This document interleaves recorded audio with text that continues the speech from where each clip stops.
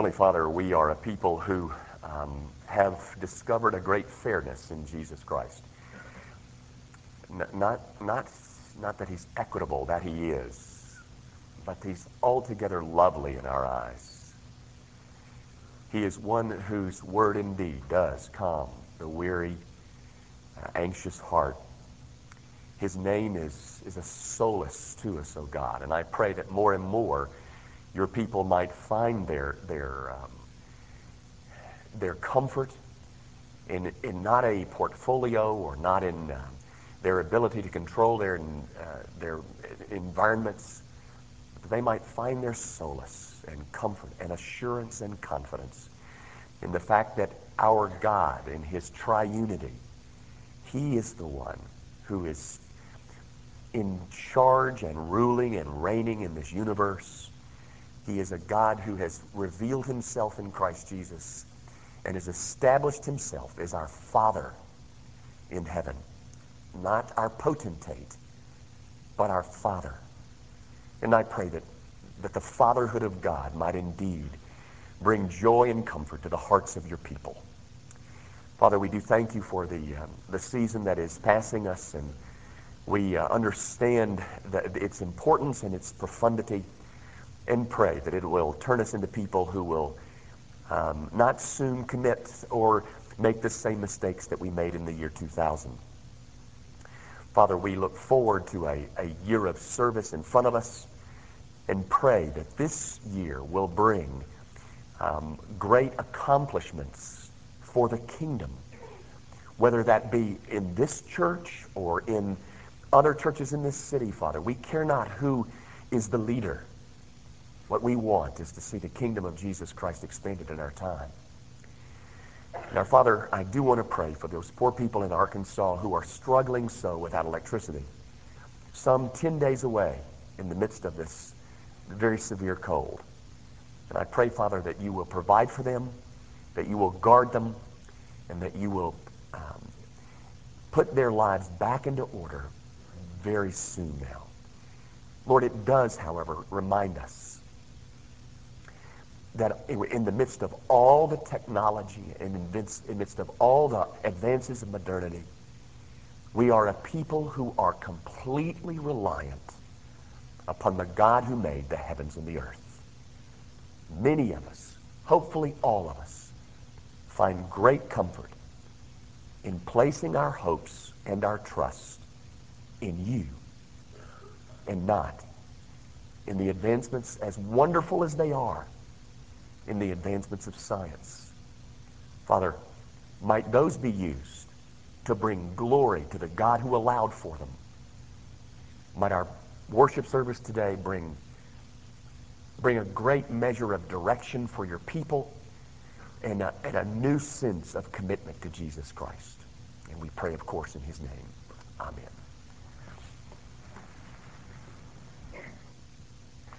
Grab your Bibles, if you will, and open them to the first chapter of the book of Acts. We'll return to our study of Judges next week, but it's kind of inappropriate, I think, to not recognize what a day like today is. It is the end of what some would insist is the millennium. So let me read to you 5 verses, Acts chapter 1, beginning at verse 4, going to verse 8. And being assembled together with them, he commanded them not to depart from Jerusalem, but to wait for the promise of the Father, which, he said, you have heard from me. For John truly baptized with water, but you shall be baptized with the Holy Spirit not many days from now. Therefore, when they had come together, they asked him, saying, Lord, will you at this time restore the kingdom of Israel? And he said to them, it is not for you to know times or seasons which the Father has put in his own authority. But you shall receive power when the Holy Spirit has come upon you, and you shall be witnesses to me in Jerusalem and in all Judea and Samaria and to the end of the earth. The grass withers and the flower fades, but the word of our God endures forever. December the 31st, 2000. What kinds of things are on the minds of people on a day like today? Well, it's interesting, and I'm sure I'm not the only one to make this stunning observation, that Nicotrol rents all kinds of ads, or Nicoderm, like whatever. Nicoderm rents all kinds of spots on televisions about this time of year because a lot of people are thinking of giving up smoking.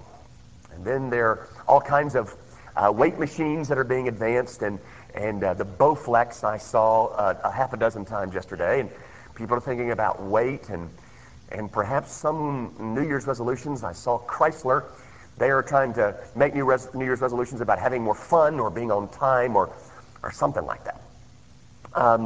Perhaps resolutions are the things that are fixing your attention. I think one of the things that people think about it this time of year is the future. What will this next year bring? Will it be better than last year or worse? And so, because I thought maybe that might be one of the emphases that is relevant for a day like today, I thought this would be a great text for us. Really, verse 7 is our text. You'll notice it's Jesus' reply to a question. The disciples come to him and they say, is this now the time where God is going to restore the kingdom? And Jesus' reply could be viewed, I think, as somewhat of a rebuke. It is not for you to know the times or the seasons, but those are kept in my Father's control. That's paraphrased, of course. Gang, what I wanted to comment on just in a few minutes this morning is what the Bible has to say about a Christian view of the future. There seems to be a fair measure of occupation or preoccupation in the Christian church about how we might, predict it. Maybe not in our circles, but certainly in others. I guess it was 3 years ago now, a group of us went to Israel, you may recall, and when we arrived in Jerusalem, we had a busload of people that pulled into the Sheraton in Jerusalem, and we had about, 28 people, 32 people, something like that on the bus, and we pulled into this parking lot in Jerusalem, and it was hard to get in. It was jam-packed with tour buses and people and cars, and you could hardly get the bus in there. And one of the reasons that it was so crowded there in the parking lot of the Sheraton is because a certain preacher, a television preacher, had brought, was it 3 busloads? 3 busloads of people from wherever he was. He is on television and is on television today, or presently, I don't know what about today. But it was the Jubilee for Jesus. And these people had come from where, maybe a TV viewing audience for all I know, but they all had red shirts and red shakers. And so we got into the lobby there at the Sheraton, and we were all exhausted and wanting to eat and check in and get in our rooms, etc. And the lobby was absolutely teeming with red shakers. And so there's only 4 elevators, and it was hard to get up. In fact, on one of the days that we were there, 2 of those elevators are devoted to Judaism. That is, they're called Shabbat elevators, and you can get on them, but they stop at every floor. Anyway, but the point is, I was introduced to a man that I had never heard of before, and his this enormous following that had come with him to Jerusalem. And while we had breakfast there a couple of times, this man, who is on television, had a bodyguard. He had, this big, huge room, about the size of this one, filled with tables and people were eating, and he was by himself eating with his bodyguards. And I thought that was quite interesting. Nobody seemed to be guarding my body, but But anyway, I just thought it was interesting that I didn't know this guy was from Adam anyway. But all I have to say this, that was in November, and in fact, it was about this time of year. It might have been this night, about 3 years ago. I'm in bed, like normal people are on this night, about 10 o'clock. And my telephone rings, and it's my son-in-law. And he says, "Get up. You've got to see this." And so I turned on the television and turned to the channel, and there was this man that we had seen bodyguarded in Jerusalem. And he was on one of those religious shows on his couch and with the two hosts, the host couple, interviewing him. And ladies and gentlemen, he was engaged in some of the most unbelievable predictions. In fact, it was near 1998, because he said something. We were about to roll into 1999, and it had something to do with the nines, the 3 nines. And the 3 nines meant something. And then he left the couch and grabbed a microphone and began to predict what was going to take place in 1999. And I sat a whole lot longer than I normally sit in front of a television, except for a football game, and watched as this man went on for the better part of an hour, predicting that 1999 was going to include the most massive inflow of converted people into the kingdom of God that the world had ever seen. And I mean, the people on the couch were saying, "Oh, glory to God." And ladies and gentlemen, who among us would not welcome a massive influx of people into the kingdom of God? Would we not indeed celebrate such a prospect? Well, I hardly knew what to think, but I do know a little bit more what to think now, because, ladies and gentlemen, 1999 did not produce what this man so emphatically and dogmatically predicted would indeed be a part of that year. Now, ladies and gentlemen, I say all of that to ask you to gaze with me once again to Jesus' very clear statement that he makes in response to a question. It is in verse 7. And he said to them, "It is not for you to know times or seasons which the Father has put in his own authority." So here's the first thing that you and I need to know about a Christian view of the future. Here it is. We don't know it. Pretty simple, but we don't know it, ladies and gentlemen. Leave it alone. I hope this will be somewhat helpful to you, but in verse 7, there are 2 words that you will find there, times and seasons. Do you see that? Those are 2 different Greek words. The first word is chronos. You know what a chronometer is? A chronometer is a watch. It's a measurer of time. Chronos has to do with the succession of moments. Tick, tick, tick, tick, tick, tick, tick, tick, tick. That's chronos. The next word is kairos. Kairotic. For instance, December the 7th, 1941 would be considered kairos. Something kairotic. An event. It's the difference between history and historic. All kairos is chronos, but not all chronos is kairos. And Jesus says, you don't know either of them. You don't know what to predict in terms of the unfolding of moments, and you don't know anything about epochs. It is not for you to know. Neither of them. is to be your concern. Leave them both alone. And ladies and gentlemen, I say to you, beware of men who tell you that they know things that Jesus said we're not supposed to know. Beware of men who say they are in possession of information that we're not supposed to have. You see, ladies and gentlemen, the New Testament is never wastes its time on trying to tell you what the future brings.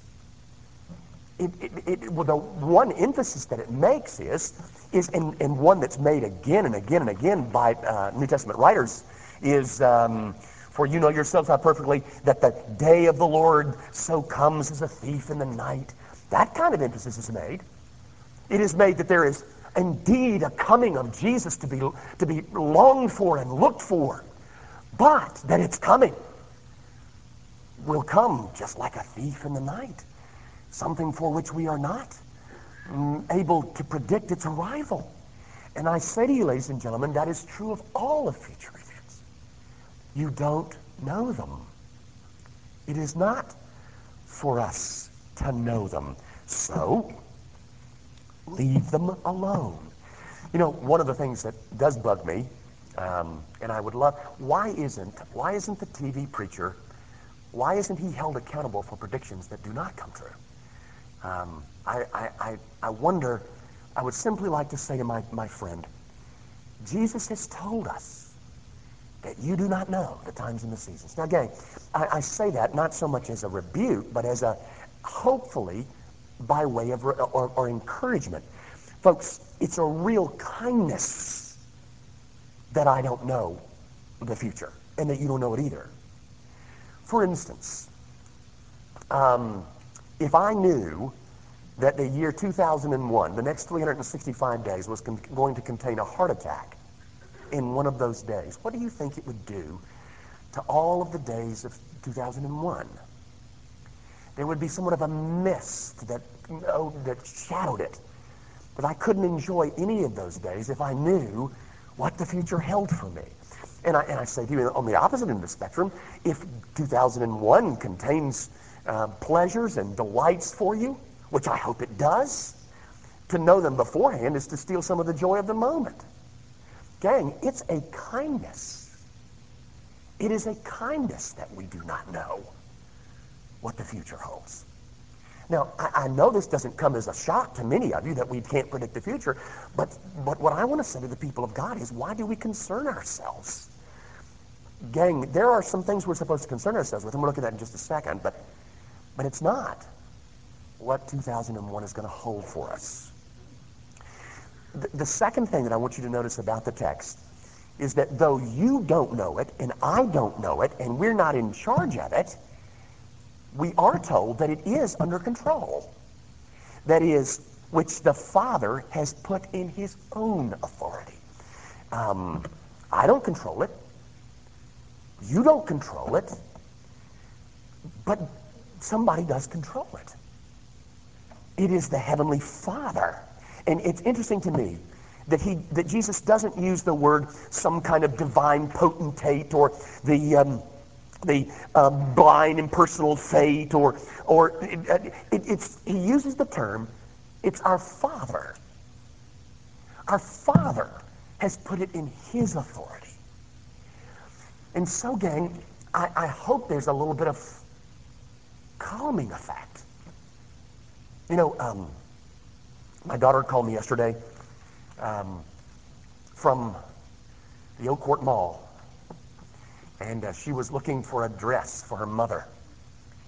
And there's coupons galore, you know, and a sale. You know, I wonder if Goldsmiths ever gets tired of having sales because they've got one in the middle of the week and at the close of the week and on the weekend and the early part of the week. But Gracie called, and there was this enormous crowd of people.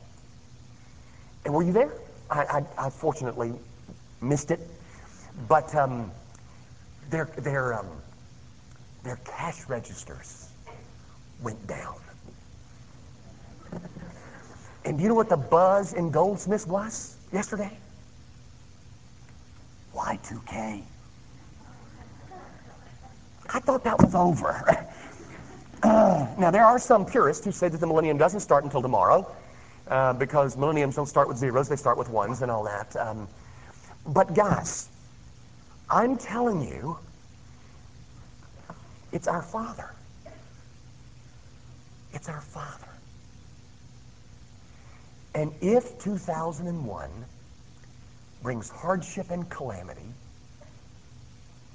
it will be distributed by our Father.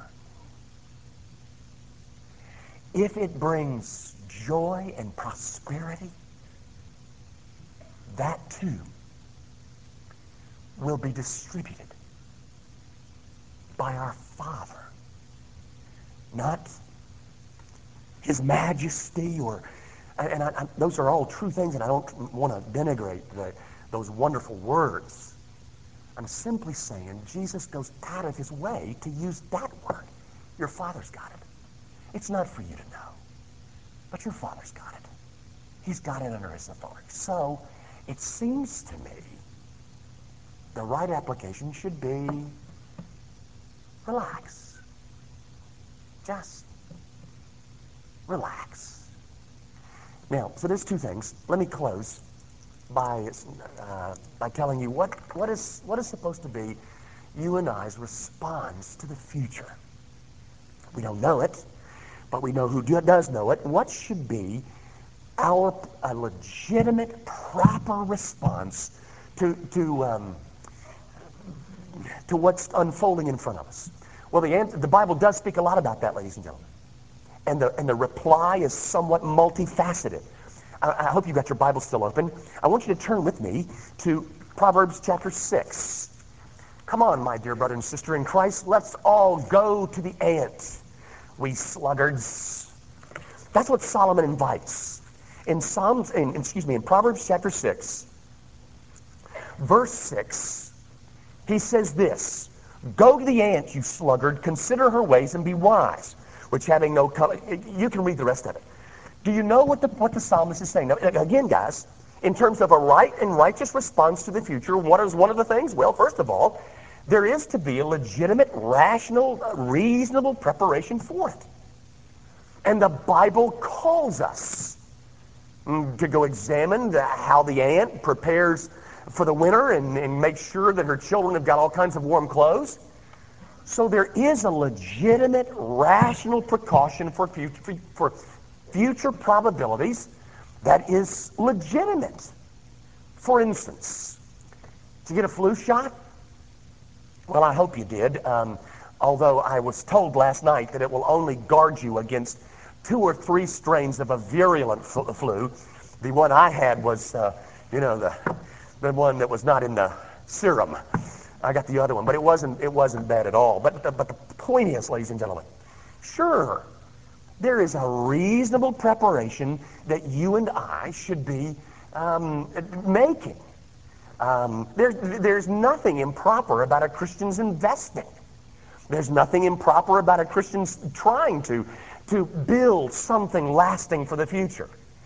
All the while knowing that I'm not smart enough to predict it. I am simply going to try and follow the leadership of God as He directs me, because the future is in His hands. Guys, think with me.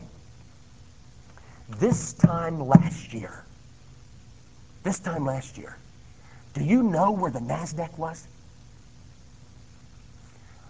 I don't know exactly the number, but it was 39% higher than it was today or last Friday. Who would have ever thunk it? The dot-coms were rolling, weren't they? The e-business was just trucking right along, wasn't it? Who would have ever known?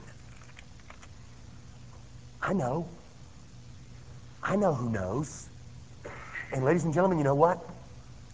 I don't care what our president-elect says. I don't care what he doesn't say. What we're facing economically or spiritually or physically or professionally, it's not in the prognosticator's hands. So, ladies and gentlemen, proper, reasonable precautions for future probabilities is encouraged by the Scriptures. That's all. Don't lean your weight on them too heavily, because it's our Father who directs the future. Secondly, one of the things that I think the people of God ought to be thinking about concerning the coming days is preparing for some kind of better usefulness in the kingdom. For instance, guys, there may be courses that you need to take.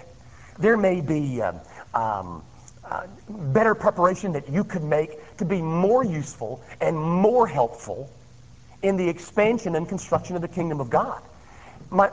I guess the point I'm making, ladies and gentlemen, is if you want to fix on something as to what you ought to be doing in terms of the future, then prepare to serve the living God. Forget all of these idle, foolish concerns that we may have, and ladies and gentlemen, prepare yourself for service. The great thing that you and I ought to be looking into the future for is greater opportunities for the service of Jesus Christ. Not what it is that we're going to enjoy or what it is that we're going to have to endure, but what it is that we are going to do. How is it that we are going to be engaged and used?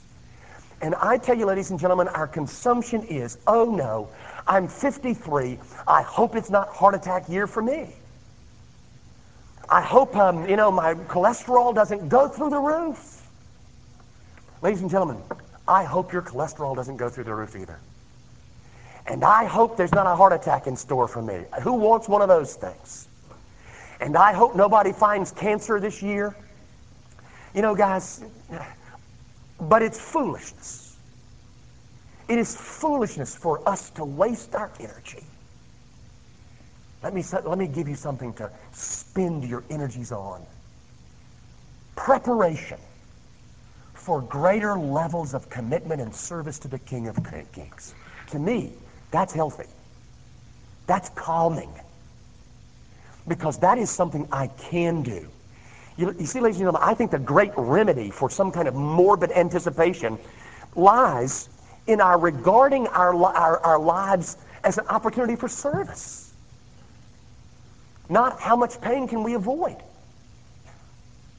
We've got to view life as an opportunity for serving the King of Kings.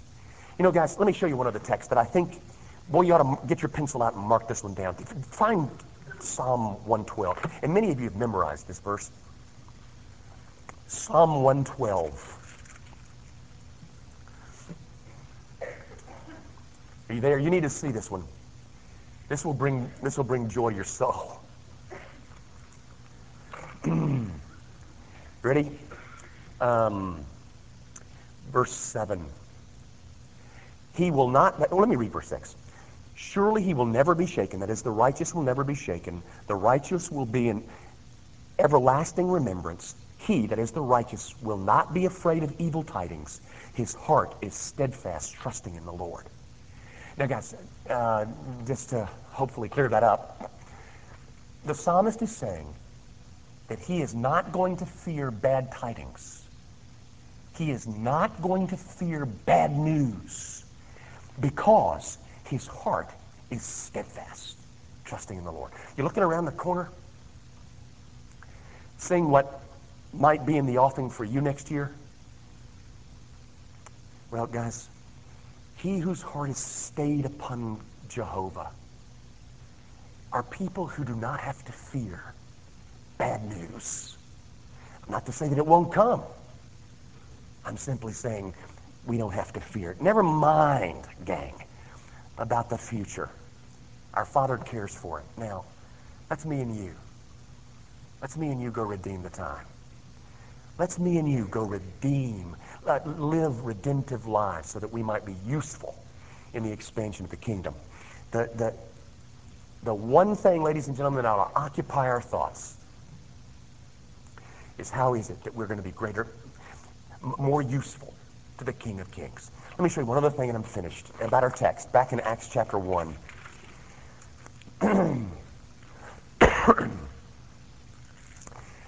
Really verse 8. The disciples come to him and say, okay, when is the kingdom coming? And Jesus' reply is in verse 7, as I've said. Then notice in verse 8, but. They ask him when the kingdom's coming. He says, don't worry about that. My Father's got that under control. But you shall receive power when the Holy Spirit has come upon you, and you shall be witnesses to me in Jerusalem and in all Judea and Samaria and to the end of the earth. Now, guys, do you understand what Jesus is saying? I don't want you to worry about that. But here's something I do want you to, what I do want you to do. I want you to wait in Jerusalem for the coming of the Holy Spirit, which is something that we probably need to talk about another time. But notice what he is saying that he wants them to be doing. You wait there, you'll be equipped, and then be my witnesses. Gang, when I say witness, what comes to your mind? Well, if I say witness and evangelism comes to your mind, you missed it. Because the Greek word here is the word martyria. What does that sound like? What English word does that sound like? Martyria. Jesus is saying that I'm going to equip you to be martyrias. Now, guys, the point being, witnessing is the genus. Evangelism is the species. All evangelism is witnessing, but not all witnessing is evangelism. What you and I are being equipped for is to be martyrias. That is, witnesses in every sense of that word. Witnesses not simply on Wednesday and Thursday nights knocking on doors. Witnesses in the sense that when I show up on 8 o'clock on Monday morning, there is an impact that my life makes on those around me. Ladies and gentlemen, I don't know what the next 365 will bring, and nor do you. But here's what we have been charged with doing. Being equipped from on high and becoming witnesses in every sense of that word. And it's a far bigger word than simply doing evangelism. That's what you and I are called to do, ladies and gentlemen. You know, I say this and I'll quit. I think our blame is not that we look forward. I think our problem is that we're not looking forward enough. We're not looking far enough. Forget the next 365, ladies and gentlemen. The one certainty of the New Testament is that Jesus is going to establish a kingdom now. The call upon us is to be engaged in being witnesses to the ends of the earth. I call you to that. Let's pray. Our Father, I do pray that you will remind your people something as simple as that we do not know the future. Leave it alone. Get to work, and you will be my witnesses. Oh God, might these reminders go a ways in making us into people who are so gripped with our duties and responsibilities as individual Christians that we find ourselves locked into this great enterprise of seeing Jesus Christ announced and proclaimed in all of our evangelism, in all of our ethics, in all of our marriages, in all of our parenting, in all of our recreation. Might we indeed become witnesses in the fullest sense of that glorious term in an effort to be useful to Jesus Christ. Father, some of us do face difficulty in the next few days, in the coming days. And I pray that you prepare us for that. But Father, might we find ourselves preparing for it by being energetically engaged in service of our King. We pray it in Jesus' name. Amen.